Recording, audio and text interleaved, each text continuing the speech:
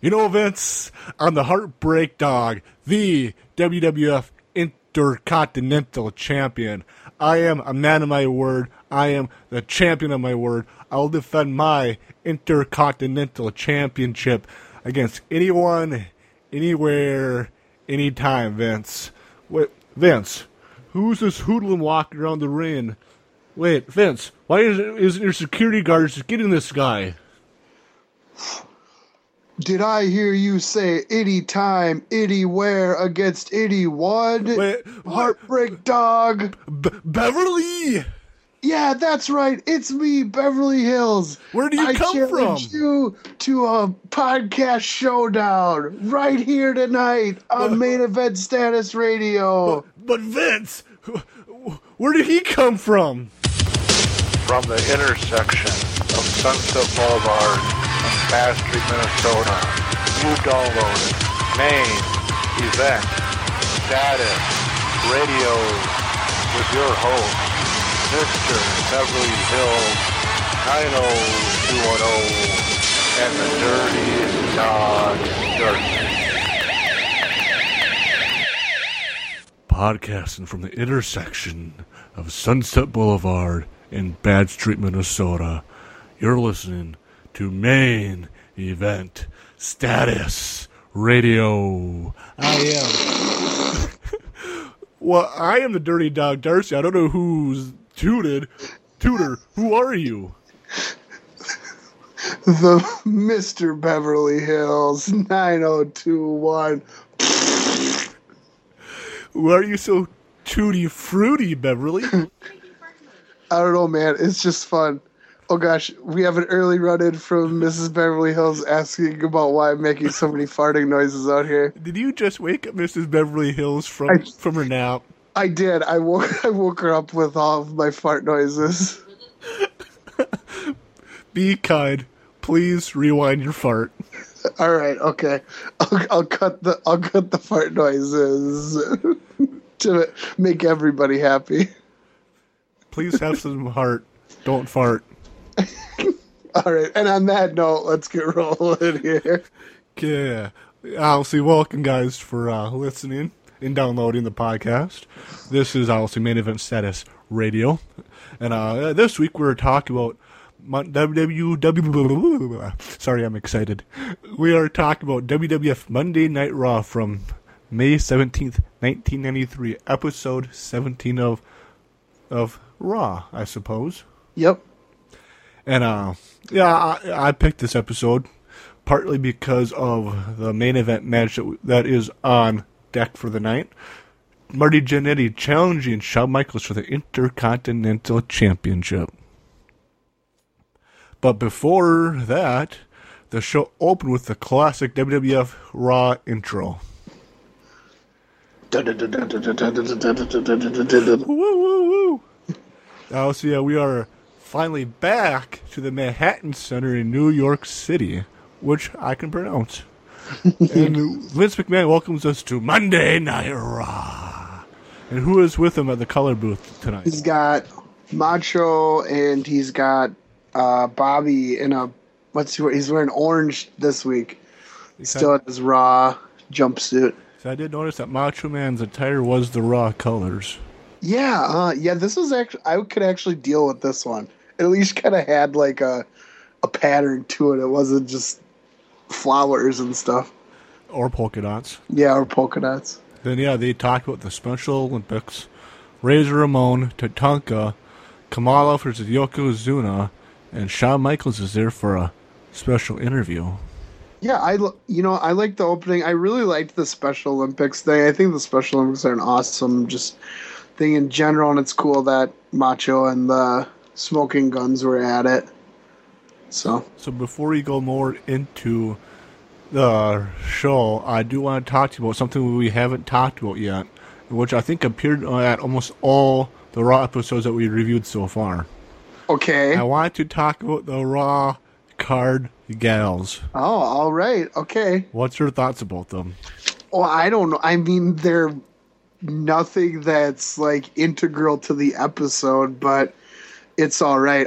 I will refer. See, I was going to refer to the card gals a little later on in the evening. I know. I think you and I may have wrote down the same note. We shall see. We shall see. But I want to say that they were absolutely beautiful. Well, I'm glad you thought so. I wish they're extremely 1993 in their dress. That's for sure. I wish the VidMac would bring them back, Jack. Oh my! Maybe the same ones. How about that? Especially the one who Razor tried to hit on later. Oh, okay, the bigger gal, huh? Bertha Faye, always be mine. Oh my god. You're the rainbow I pray I find. Okay, I'm gonna cut you off. Okay, Lord Alfred Hayes is backstage. But before we go there, we see a video package with Shawn Michaels from Shawn Michaels' ROM the week prior. Shawn Michaels from the week prior where Mr. Perfect attacked him outside the building and smashed into Howard Finkel's rental vehicle. Oh, that was Howard Finkel's rental vehicle? Yeah, I guess we found out about that. like a couple decades later, that was Howard Finkel's rental vehicle. Oh, that was cool. That's interesting. I didn't know that. Howard Finkel didn't know about that until after it was taped. Oh, funny. We'll be about the insurance. Yeah, I know. Then we go back to Lord Alfred Hayes, and he told us that he saw somebody in disguise sneaking into Raw, and we'll be surprised on who it will be. Love it. Dun, dun, dun. Then we go to the first opening match. Okay, we got the Smoking Guns back again. On making another appearance on Main Event Status. Facing off against Glenn Ruth and Tony Vajda. Yeah, something like that, yeah. I don't know. You know, as much as you and I don't like the Smoking Guns, I swear they are the Main Event Status stars of Main Event Status Radio. They're on, like, every time. I think they've been on almost all the episodes we've done. Why are we such suckers for punishment, Beverly? I don't know. Why don't we just look at the match listings before we pick them? Yeah, we probably should have. That would probably be a better idea. Because the first note I have for this match is I hate the gimmick of the guns shooting off their guns and all. Why's that? It's just silly. Okay. Howard Finkel thought he was being shot at. I know he doesn't even announce Glenn Ruth and Tony Varda or whatever his name is, yeah. Because he's running out of the ring. Yeah. So you know who Glenn Ruth is, right? No. Thrasher from the Headbangers. Yep. Yeah. Guess he didn't mosh his way through these things yet, huh? No, Mosh. I don't even think Mosh is wrestling yet, or he's there. Well, obviously they're not together yet, but yeah, Glenn Ruth was a few years off, and he wrestled a long time, maybe from the late '80s, and was doing this like jobber stuff, and then eventually made his way to the gimmick that got him a tag team championship and everything. So and we'll also notice that with another jobber from tonight later on. So yes, exactly. Okay, I know why I wrote down the first move was from Bart Gunn to Tony was a schoolboy. Yeah, okay. I wish the match would have ended right there. Well, I think Tony did too, because right after that he got out of the ring and he didn't get back in. If I was Tony, I would have just walked off and got counted out. Did you notice that both the jobbers were in the famous jobber striped singlets? Yes, it made me smile. So I did write down that one of Bobby's lines. Okay, what do you got? He questioned, is there a rodeo going on next door? Or is that the Smoking Guns I smell in here? Okay. Yes, it made me laugh out loud too. What was your thoughts? Rodeo or Smoking Guns stink? I question if the Smoking Guns are related to Bastion Booger. Oh my. Since the last episode that we covered, how Macho was saying that he's happy this isn't Smell-O-Vision. You got it. So I wrote down a few different moves. I wrote that Billy did a nice flying clothesline to Glenn, and then after that, both the Guns got in and did a really sloppy double Russian leg sweep to Glenn. Did you see that one? Wouldn't it be a double American leg sweep? I suppose, huh? Yeah, they both had trouble like getting his arms around their head, and then they fell at different rates. It was pretty bad. That was one of the worst ones from those two. Was it me, or did the crowd seem like they weren't interested in this match? Yeah, I don't know. Was this the one where like kind of in the middle they just started like cheering for something else? It seemed. I think so, yeah. Yeah, I got a Macho line cheer him go, yeah, the only exercise you get is from jumping to conclusions. Macho's a great philosopher. What can I say? He really is. He really is. Billy was really working the elbows in this match, and a lot of elbow and knee drops, and he was going to work. He was trying to earn his paycheck tonight, at least. Billy, what's his name? No, Billy Gunn. Oh, okay. No. Yeah, the finish came when the Smoking Guns hit a cool but scary-looking pile driver. That could have ended so wrong. I agree because, so what happens is Billy does a back body drop and then Bart catches him and pile drives him. You know, he almost didn't catch him, and if he needs to really like kind of stop his momentum, and I don't know. They didn't use this move for an extremely long time, for a super long time, and you can totally tell why. Yeah, because when that happened, I was afraid that I can't write down which jobber they pile drove, but that looked pretty scary. Yeah, I was afraid that they might have broke his neck. It was all Glenn. Remember, Tony got out of there after the schoolboy never came back in. I guess they were trying to bane his head. Yes, you got it, brother. Or what's your rating on this one? 1/100th of a star. Oh my! I want to rate this a dud, but I want to rate it close to it. 1/100th of a star. Because I found this match to be boring. I will give it 3/4 of a star. I am happy that we're back to the normal main event status ratings. I don't think we'll ever really deviate from it much. Well, we did last week. I know, I'm just saying from this point on. Then we go to a commercial for WWF Mania, which Todd Pettengill put over. Yep. But the only thing I noted from this is at the end of it, Bobby goes, I don't like Todd Pettengill. Oh, Bobby. Well, talk about Bobby. I know you don't listen to many podcasts, but by chance did you hear that Tony Schiavone was on the Ross Report this past week with Jim Ross? I did hear that. I did not listen to it, but I heard that he was on. Okay, because I did listen to it last night at work, and Tony Schiavone talked a little bit about Bobby Heenan. What did he say? And Tony said that he is kicking himself for I guess, he's kicking himself for, crap, I just trying to think of how he worded it. He feels bad for the way Bobby feels about him, or in interviews how Bobby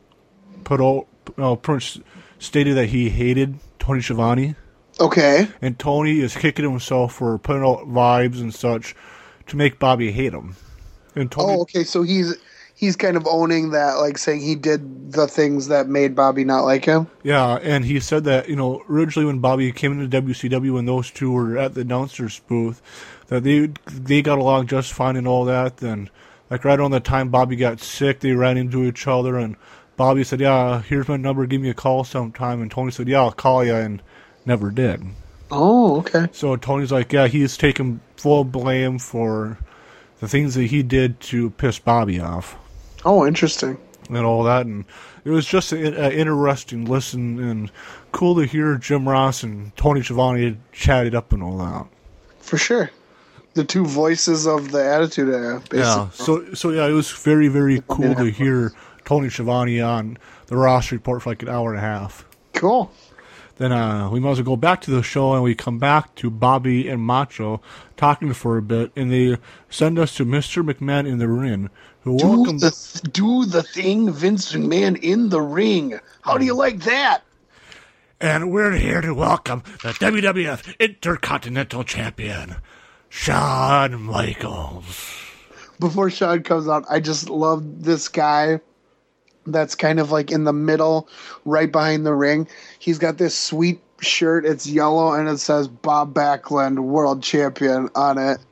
I wonder if he got that shirt from like during the early 80s. Must have, or it was, referring to that because he hadn't yet won it again.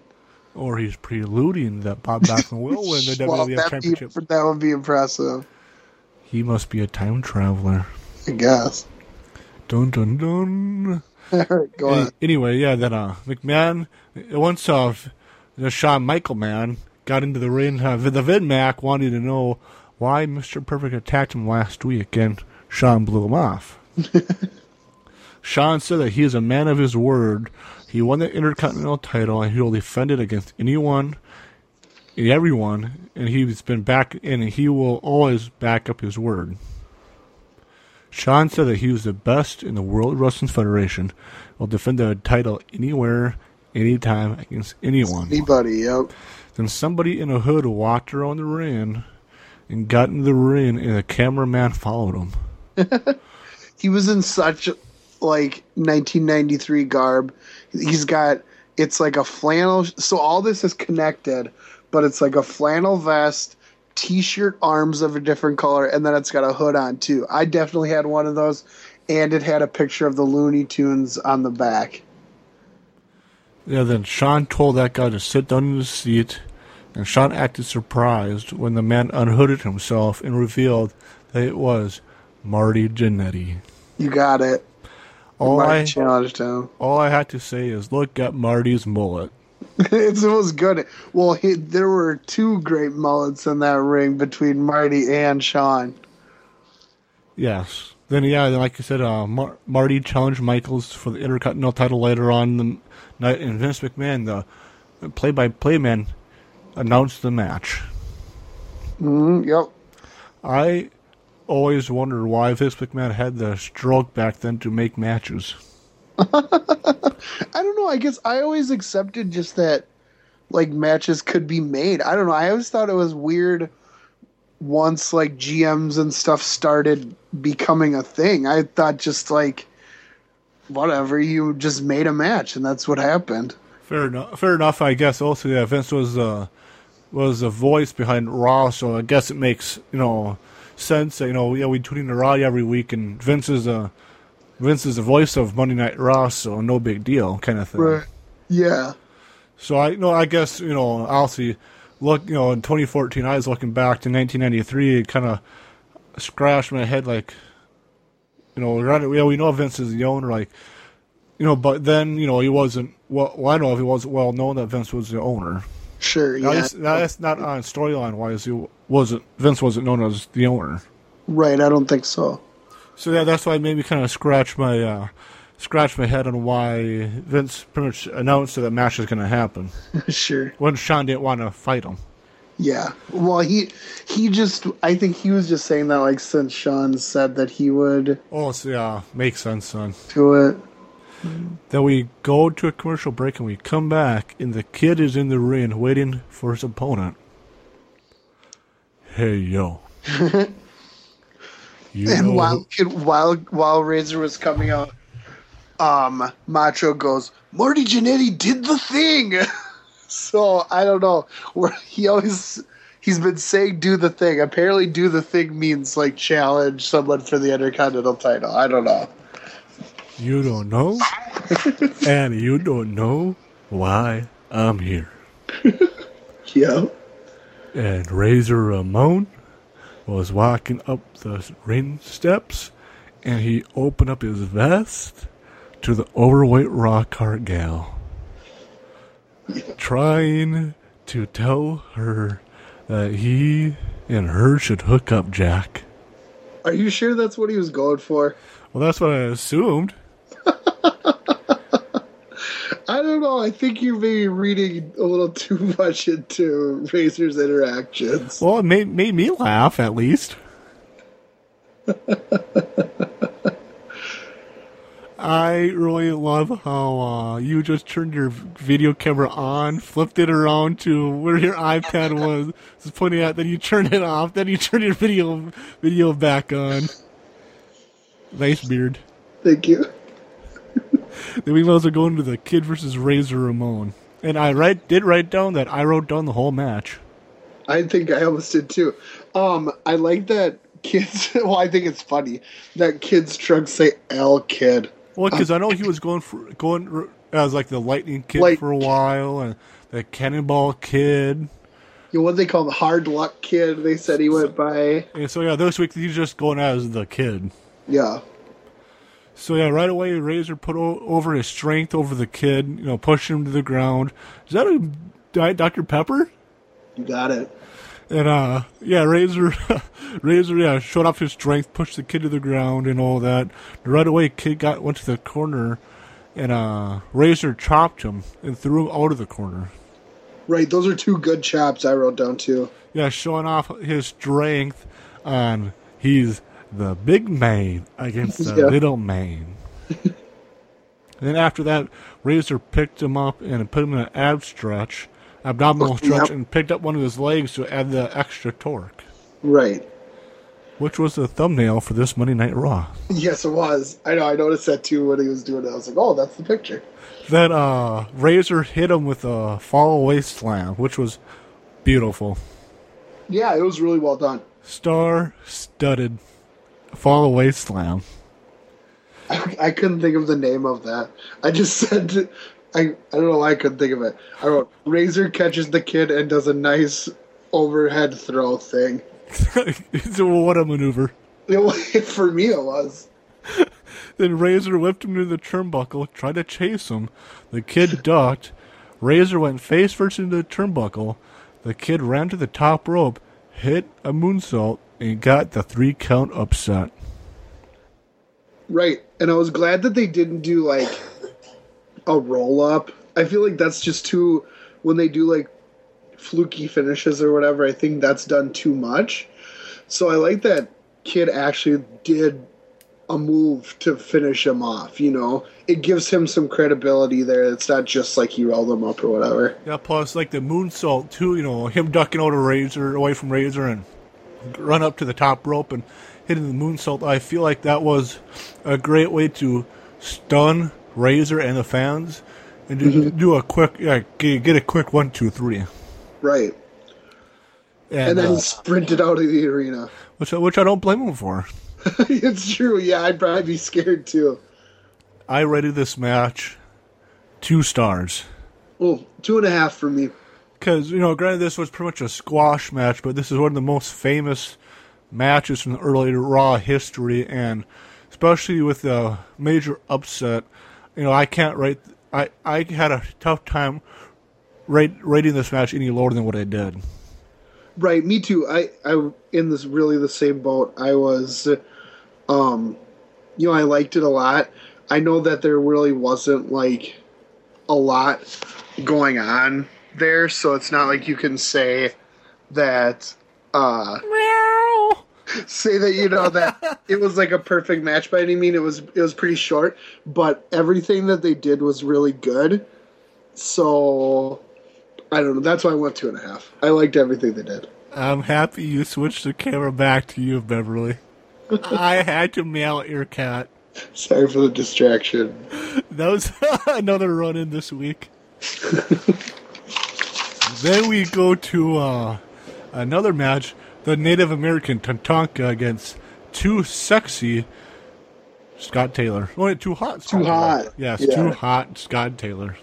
Yeah, not quite yet, but he does, I think maybe he's been quoted as always, like, knowing that he wanted to be, like, that next level type of thing, and you can tell by his gear, he doesn't look like a jobber. He's got, professional-looking tights, and, his hair isn't, like, super dumb or whatever. He looks like someone who could belong, if not for being a little small, but still, he looks like he could belong there. Yeah, because I did write down it was the Battle of the Blue Trunks match. Right. A match I always wanted to see. To see who was more blue. Dabba dee, dabba die. Because I did write down that it was Scotty 2 Hotty, and he looked super young in 1993. Yeah. But then again, the Dirty Dog did look pretty young in 1993 himself. Yeah, but you don't look as old as Scott Taylor does now. True. I did write down that there were some quick exchanges, and Scotty was thrown thrown over the top rope to the outside. I wrote that down too. That was a huge bump that he took. Tatanka, not only did he throw him outside, he threw him way up in the air, and he landed right on the mat. So that was a giant drop from Scotty there. Then we did talk about this before. I love your facial expression. I did write down Bobby's toilet paper stats. Yep. And how Bobby wrote, I wrote it down word for word, pretty much. Okay, go for it. This is your time. 3 out of 4 people put their toilet paper on the roll from top down. 30% wrap it when they use it. 30% fold it. And 40% crumple it. Now, Beverly, what do you do? Oh my God! Don't make a arse out of yourself now. Answer the question. No comment for you on the toilet paper front. No, actually, I don't know. A combination of all of them. Yes. I think I've been known to do all 3. Yeah, because when Bobby said that I had to write all that down, I'm like trying to think about that for myself too. I'm like, yeah, I think I'm a little bit of all 3. Yeah, I think I've been known to do all 3. So whatever. So that's anyway. That's pretty much the only note that I took down for this match. Okay, I got a few more. So like right during and I'll go blue for a little bit. It was all just a big setup so that Bobby could be like, I guess that makes me a head. So you're supposed to say, "Oh, Bobby's a shithead." So yeah. Oh, Bobby. But so during this match, Tatanka is saying like this is for Bam Bam Bigelow. I noticed that. Were they feuding in this time? I'm not sure, or if they were setting it up or kind of going from there. I'm not exactly sure. And so then Tatanka hits 3 chops, a couple slaps, throws Scotty into the ropes, comes back with his Samoan drop for the win. What's the difference between a chop and a slap? Side hand versus overhand. That is why. And you're the historian of the podcast. I'll show you. Chop. Oh. Chop. Oh. Slap. Oh. Oh. Knife edge. Oh. I rated this match 3/100th of a star. Wow. Only for Bobby's stats. Oh my gosh. Okay, I rated it 1.5 stars. Then we go to the Mean Gene King of the Ring report. Did you see Mean Gene's tie? It was ridiculous. It had a school bus on it with kids in it. Do you want that tie for school? No, I think it looks foolish. I don't want any type of tie that looks like that. Fair enough. Then Mean Gene wanted to talk about the kid beating Razor Ramon in the Intercontinental title match for later in the night. Yep. Yeah, this was kind of interesting. Usually the, like these King of the Ring reports or whatever, Royal Rumble, whatever was coming up, they're generally like, it's pretty obvious that they're pre-taped. And to be fair, this one probably was too, but it's cool that Mean Gene is commenting on the things that are happening like that night. Yes. The pay-per-view's on Sunday, the June 13th. And the WWF title match was champion Hulk Hogan versus Yokozuna. And the King of the Ring tournament was being put together still. Right, well, they had 6 of the 8 set up, and then they were going to do the last 2 that weekend. Because I wanted... Well, I guess, I'll talk about what I was going to bring up later during the Intercontinental title match. Then, did you notice Gene was giving Bobby crap before the King of the Ring report was over.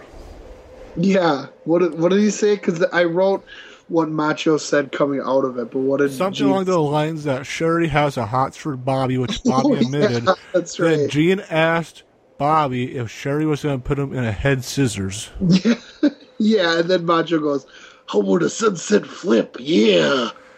Because when I wrote down that Bobby was asked, Gene asked Bobby if. I'm sorry, you're facing the camera. That made me laugh.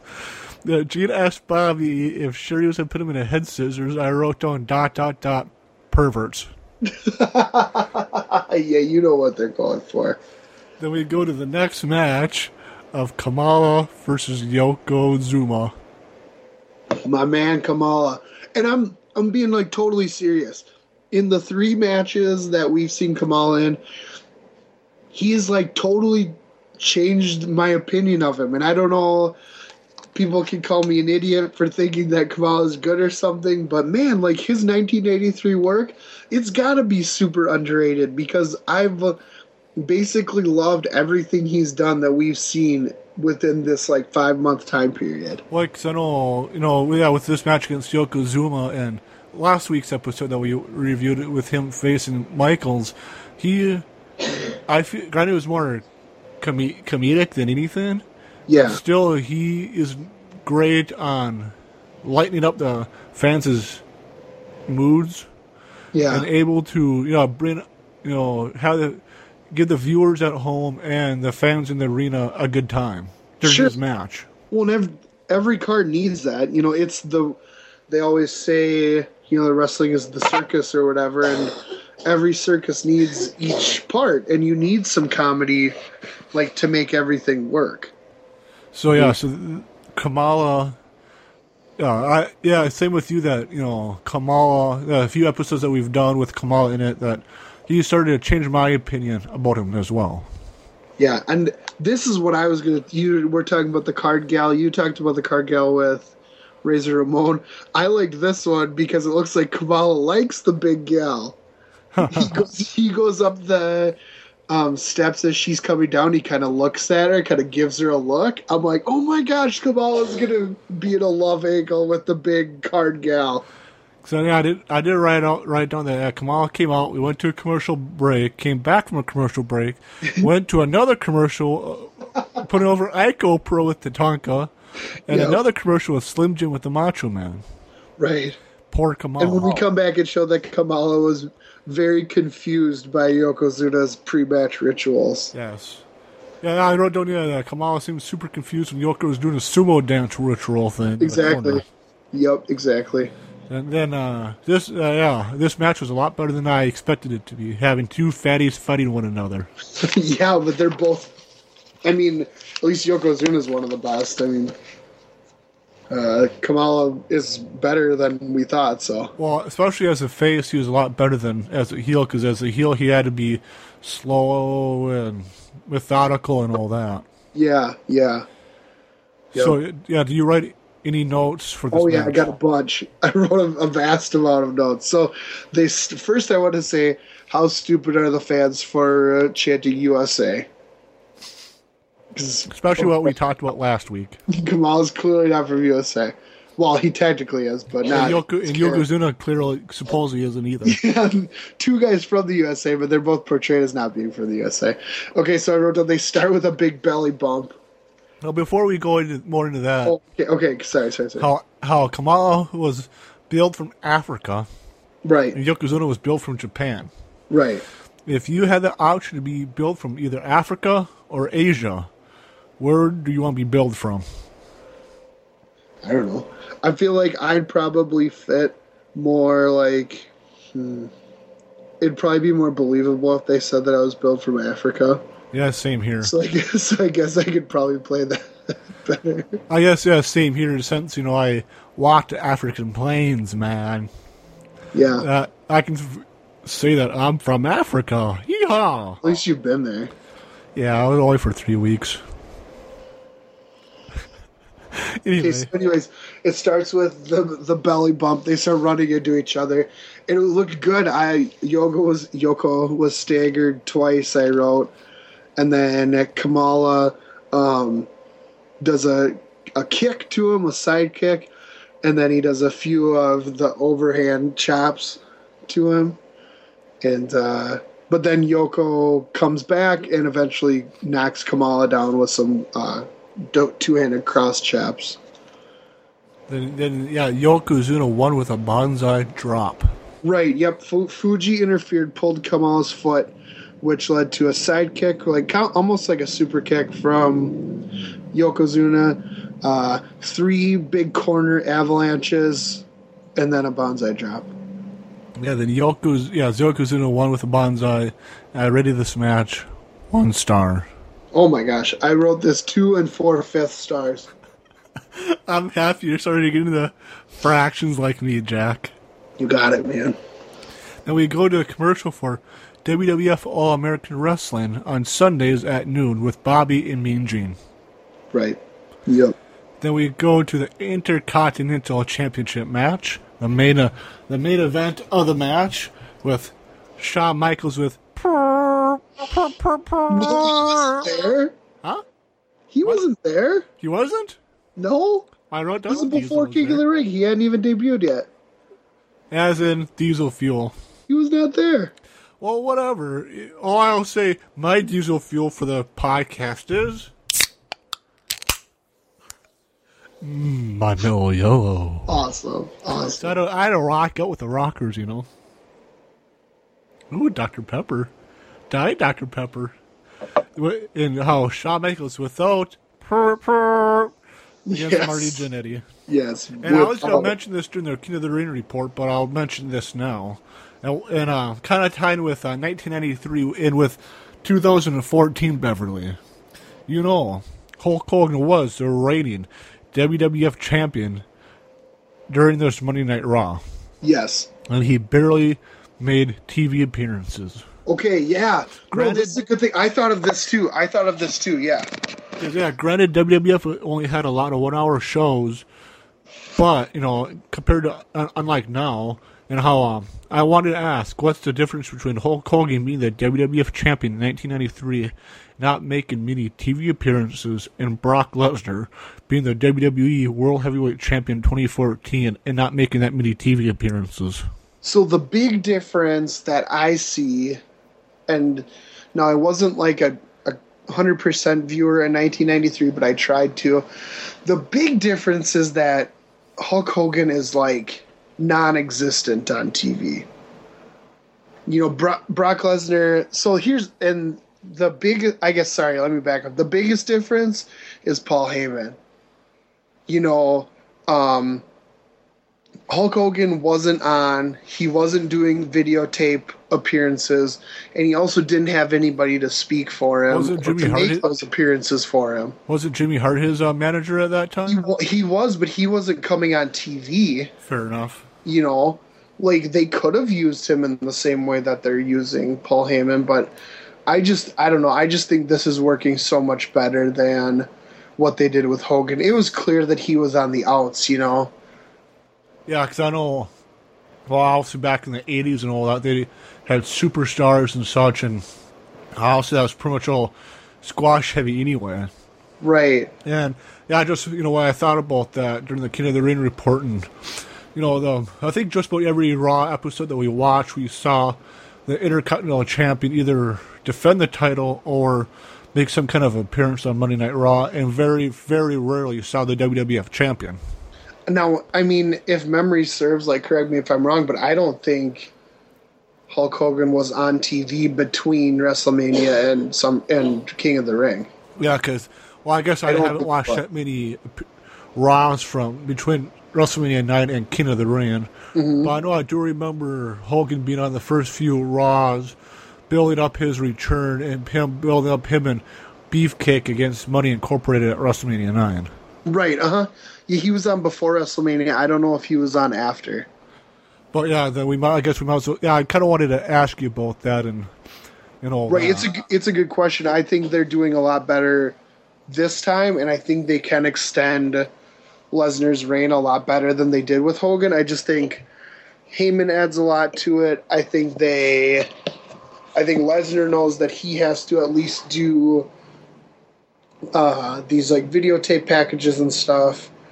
And I think they're just a lot better, better equipped to handle that too. How would you have redone Hogan's WWF title run in '93 then? Well, I mean, if he's gonna do where he's not gonna be there, I don't know. Like, I wish Fair I could enough. using total hindsight. I wish I could just say he shouldn't have even been on TV, because what's the point? Or he shouldn't have even won it. Like, what's the point? If he's not going to be on it, then he's going to lose it his first time back. Why does he even win it? All they did was damage Yoko at WrestleMania by having him lose so quickly. Then should Hulk Hogan hold the title to SummerSlam and lose it to Bret Hart? No, because I really just think, like, in watching these 93 Raws, like, Yokozuna was the best thing going. He's the best character they got. Maybe outside of Kamala. Yeah. Well, I guess as a main event status star to hold the title, yeah, Yoko is probably the best guy. Yeah, and I think, like, there's an argument to be made that Hart beating Hogan is a big thing, but I don't know. Just like if he loses it, then he leaves like he did. I don't know. I think Hart's gotta beat Yokozuna for it. Makes sense. I guess we might as well go back to 1993. I guess we were stating 93. We might as well go into the main event match with Shawn Michaels and Marty Jannetty. Right. I wrote down that Shawn gained the early advantage, but that didn't last too long. Yeah, I thought it was really back and forth, and it was super fast-paced early. Yeah, I know. Yeah, super fast paced, and the match was brought to the outside when Shawn went outside. Mm-hmm. Can't remember how Shawn went outside, but I probably escaped Marty somehow. Then Marty hit a beautiful baseball slide and jumped over the top rope, hit Michaels with a crossbody block. Yeah, I wrote Marty's on fire. Baseball slide, then he skinned the cat, and then he went off the ropes and did a plancha. Yeah, that was a great sequence by Marty Jannetty. Then, do you have any notes between that spot and the other time when Shawn went out to the outside? Yes, I do. I have one. Oh, just a nice head scissor from Marty. He did that too. And then I wrote, that's just kind of it's just kind of an interesting dynamic of Marty being in control for like the first 5 to 6 minutes. Not always can a match develop well when the good guy's in control that much or that large of a percentage. But I think Michaels does a good job of just kind of running around and, being afraid of Marty, and it comes across well. It's kind of an interesting structure.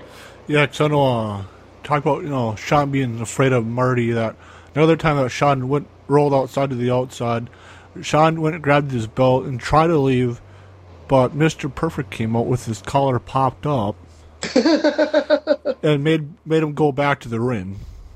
Yes. I wanted to ask. Stood at the entrance. I wanted to ask you, why was Mr. Perfect's collar popped for his appearance? To show his power. Was Mr. Perfect the perfect pimp?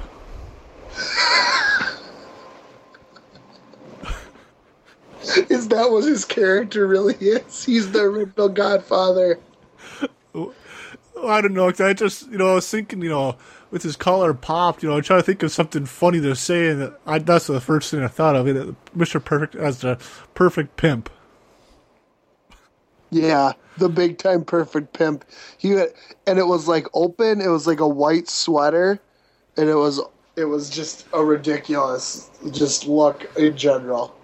Mr. Perfect came out right before the commercial break, and we came back, and the action was back in the ring, and Marty had the advantage until Shawn hit the stun gun on Marty, which was Shawn pretty much picked up Marty and kind of dropped him on the top rope, having the top rope approach clothesline Marty Jannetty. Yeah, and he did a few moves based around the ropes. He kind of took it to the ropes. He did that, and then he draped in between right over the middle rope. And what do you know what that move's called? Where you run and you jump with your leg onto their back. Big Boss Man did that a lot. I think like the running knee strike or something like that. Yeah, I don't know, but he did that, and what else did he choked him with the rope as well. So okay, then yeah, it was pretty back and forth match. Then after a couple of roll-ups, Shawn hit Marty with a sweet chin music. Right. They went and taunted Mr. Perfect, and Perfect threw his perfect towel at Shawn, causing the perfect distraction, letting Marty hit the schoolboy for the victory. Yeah. Then yeah, and right before that, I wanted to say Marty hit a really, really, really nice power slam on Michaels for a 2 count. So yeah, before we go into the rating of the match, what is your thoughts on? I know we talked about the Marty and Shawn feud before on a previous podcast, but what is your thoughts on their match from this episode of Raw and other matches that you saw that those two had together? Well, all the matches that I've seen that these two have had together have been tremendous. They work great together. They're both very good in the ring, and yeah, that's I guess my thoughts is whenever they're together, they always have good matches. Okay, I rated this match 3 stars. Okay, I went a little higher. I went 3 3/4. Because I feel like this match was a classic match between the two, and I absolutely love this match. Yeah, right. I was looking back through my notes and I saw that I ranked that Ric Flair Mr. Perfect match 4 stars. I think this one is just right below that, so that's why I went 3 3/4. Yeah, because can't remember what I was going to say. Oh yeah, I remember emailing you earlier this week about this match and how this match had me hooked enough that I had a tough time taking my eyes away from the screen to take notes about this match. Yeah, it was darn good. Yeah, for sure. Then the show closes seeing Mr. Perfect's towel in the ring, and announcers put over the Raw the following week. So yeah, that was this week's edition of Monday Night Raw. Yeah, and you mentioned before that it was on that top 20 disc of the top 20 Raws. I can definitely see why. It had at least 2, well, really 3 really good matches. Quite good promo from Shawn that set up the Marty deal at the end. You know, and it has Bobby talking about toilet paper. What's wrong with Bobby's toilet paper talk? Nothing adds to it. Then we might as well go into the jobber of the week. My jobber had to be the team of Tony Vaja and Glenn Ruth. Okay, my jobber is just Tony Vaja. Fair. I thought Glenn Ruth carried that match. He was the best performer in the ring, and that counts Billy and Bart. Well, fine. I'll take away. He gets out of the ring about 30 seconds in. Okay, I'll scratch off Glenn Ruth, and I'll agree with you on Tony Vaja. Okay, 100% agree with on Tony Vaja. Just because Glenn Ruth would become something of himself later on. Yes, right. My main event status star for this podcast has to be Shawn. Once again, the Heartbreak Kid, the Intercontinental Champion, the guy who defended his Intercontinental title anywhere, anytime, against anybody, Shawn Michaels. I was really, really close to giving Shawn Michaels the nod as that. I went with Marty Jannetty, though. Isn't that for funny? much of the same reason? I thought he really came out with fire. I thought he did a great job working that match. So I find that funny because I think, besides this being, I think, the second episode, I said Shawn Michaels was my main event status star. I think this is also now the second podcast you have There's Marty Jannetty as your main event status star. I'm a big Marty Jannetty fan. What can I say? Oh, Sean. Then we might as well go into the top 5 list, and I picked it out for this week, and just like we talked about before, that I've noticed that every episode of Raw that we watched so far between 93 and 95, that the Intercontinental Champion made an appearance on every episode, so even if it's an interview or run-in, a match, or whatever, compared to the WWF Champion, who was pretty much non-existent. So I wanted to do a top 5 Intercontinental Champions list. Yep, I like this one. It was fun picking out. I guess I can start out with my number 5. It's a 2-way tie with Triple H and The Rock. Interesting. I'll tell you why in a second. Yeah, that's a cool way to go. Okay, go for it. Triple H and The Rock are my number 5 because the Intercontinental title value or bumped up both stars into main event status stars and helped their feud. And I believe that those two facing each other and I guess holding the title and facing each other between 97 and 98 made the title mean something in 98. And I feel like the Intercontinental title helped their feud out a lot, especially at SummerSlam 1998 for their ladder match. Yeah, and that's a great match. We talked about it at the SummerSlam podcast, but right. So because I was thinking, I guess for this list, I kind of thought of, when I think about best Intercontinental Champions, who are the top 5 champions. Mm-hmm. And, I'll talk about my number 1 when we get to it, but I was thinking, trying to think of, like, per time periods for Intercontinental Champions, and, for the late 90s, early 2000s, I thought of The Rock and Triple H at the same time. That's why I had to give them the 2-way tie for my number 5. Right. That's a good choice. Who's your number 5? Okay, my number 5, I'm sure it's a guy who's going to be later in your countdown, but my number 5 is, through my count, maybe the person who's held it the most times. 9-time champion Chris Jericho. Good choice. Okay.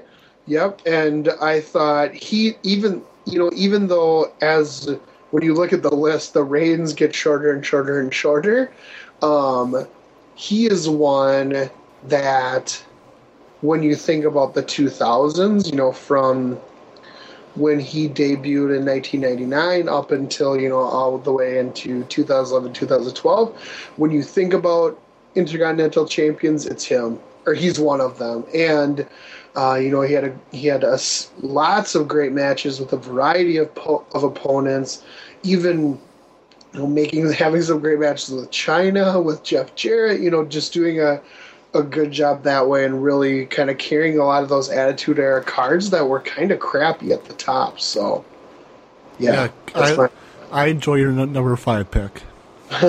My number 4 has to be I guess one could say he is a perfect Intercontinental Champion, Mr. Perfect. Great. That was one that just narrowly missed the cut for me. Yeah, because, kind of like with Triple H and The Rock, Mr. Perfect brought up the Intercontinental title when he held the title, and I was, I wanted to pick Mr. Perfect because guys like him and Bret Hart in the early, I guess, late 80s, early 90s, showed that Intercontinental title was the workers' title. And I feel like Perfect was probably the perfect choice to be on my list for that. And yeah, because when I think of like the early 90s, like 89, 90, 91, 92, I think for Intercontinental title mid-card status, I think about Mr. Perfect. Because he can have a great match with just about anybody.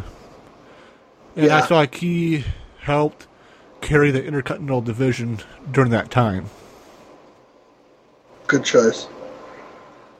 Who's your number 4? All right, my number 4. One thing you mentioned, and I had a tough time choosing between your 2 number 5s for this slot. I went with The Rock for number 4. I just thought, for me, this one, I kind of tried to pick one that for each of the 5, kind of that exemplifies a different role of the Intercontinental Champion. For me, for number 4 for The Rock, it really shows kind of the transition of a person from mid card to heavyweight championship status, and I think Rock's feud with Triple H really put him there and really kind of catapulted him up the ranks. I like your choice, and I like your description. Thank you. My number 3 likes to take surveys. Okay, And cool. the survey says, one more for the bad guy. Nice. My number 3 is Razor Ramon. Nice. Because of his feuds with, Shawn Michaels, Diesel, and Jeff Jarrett, when he was Intercontinental Champion, I feel like, he had to be on my list. And I feel like that,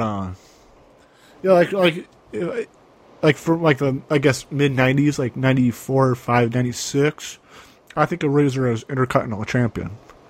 Because Okay. I think I mentioned before on the podcast, I used to rent WrestleMania 10 a lot on VHS from my local video store during those years.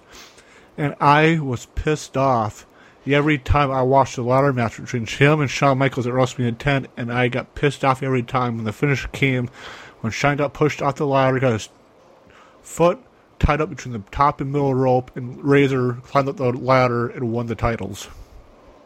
And Razor? yeah, Razor, yeah. Yeah, you didn't like him? I didn't. Well, I was a big Shawn Michaels fan back then. It pissed me off that each time I watched the tape and Razor won. I expected somehow Shawn to win the title every time I rewatched the tape. That's awesome. So yeah, 'cause I just think of Razor as Intercontinental Champion during the mid '90s, and I think he was the first guy to win the Intercontinental title. I think either 4 or 5 times. Okay. So that's why I had to pick Razor as my number 3. Nice. Okay, my number 3 is Bret Hart. That kind of as you mentioned, taking the Intercontinental Championship and turning it kind of into the workers' title, the one who, where you would expect long matches, where you expect a lot of high kind of technical ability. For me, that's all about Bret Hart, and I thought again, he served that role really well, and it pushed him toward being in the main event. Okay, my number 2 has to be Shawn. And Shawn Michaels, because kind of like with, I guess my early choice is that Shawn Michaels. When I think of Shawn Michaels in the early part of his career, I think of Intercontinental Champion in the early to mid '90s.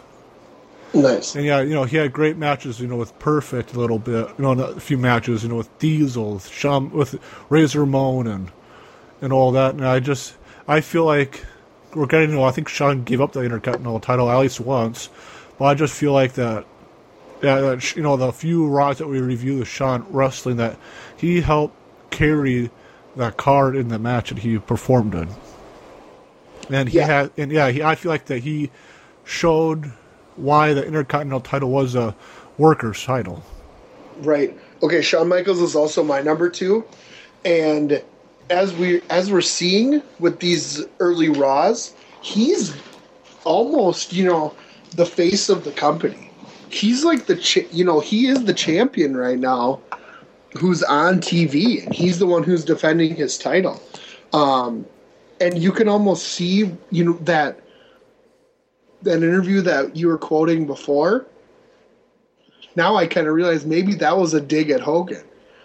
He defends that title anywhere, anytime, against anybody, whereas Hogan's not defending it against anybody. And because I thought I heard that they originally wanted him to hold it through SummerSlam and drop it to Bret Hart at SummerSlam. Sure. And yeah, so like that Hogan didn't want to.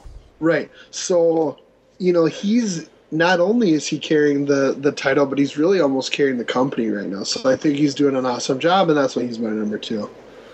My number 1 is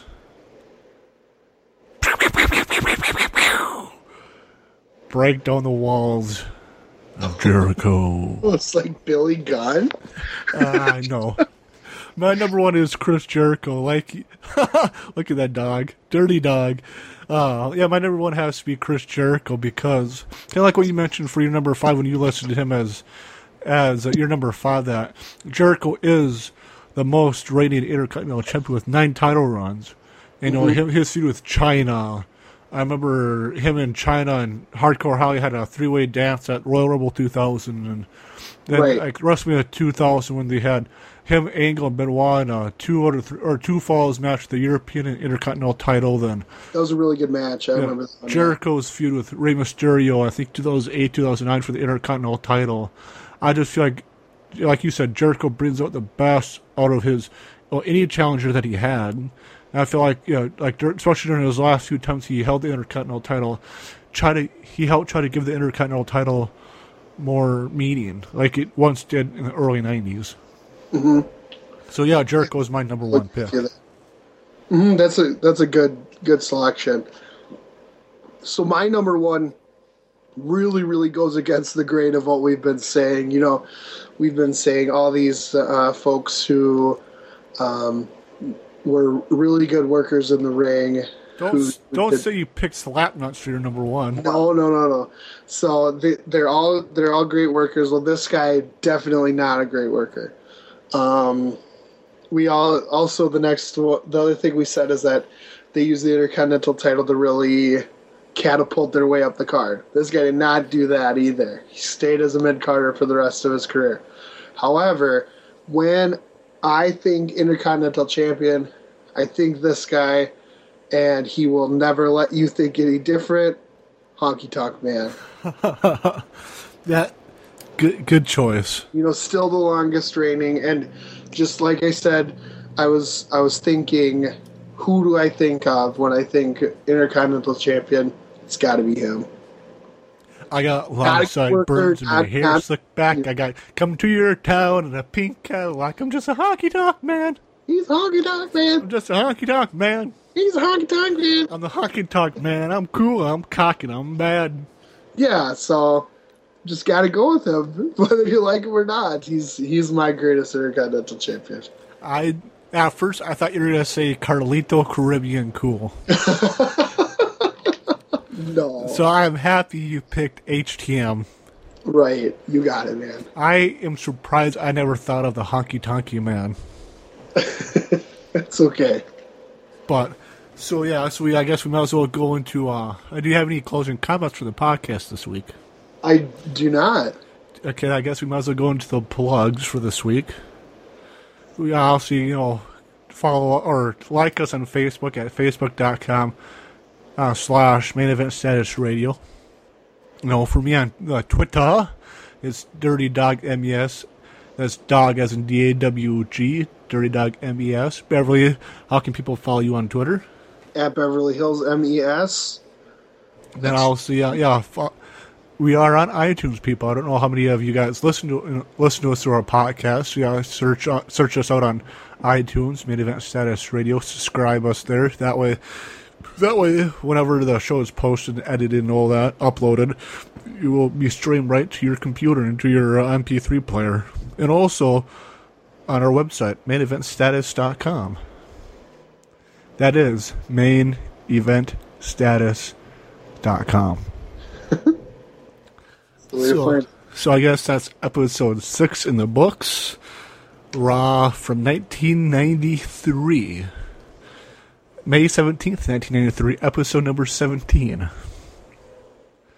So I guess that's it for Beverly Hills. This is the Dirty Dog. And I'll talk to you guys after the matches. You're having fun, aren't you? Well, I have a message. Been 40 days since I don't know when. There was something funny about it. With my best friend. Do you know what I mean? He was the devil's seed, if you know what I mean. Do you know what I mean? If you know what I mean. I just saw yesterday. I just saw. see the Ask her to stay. You know what I mean?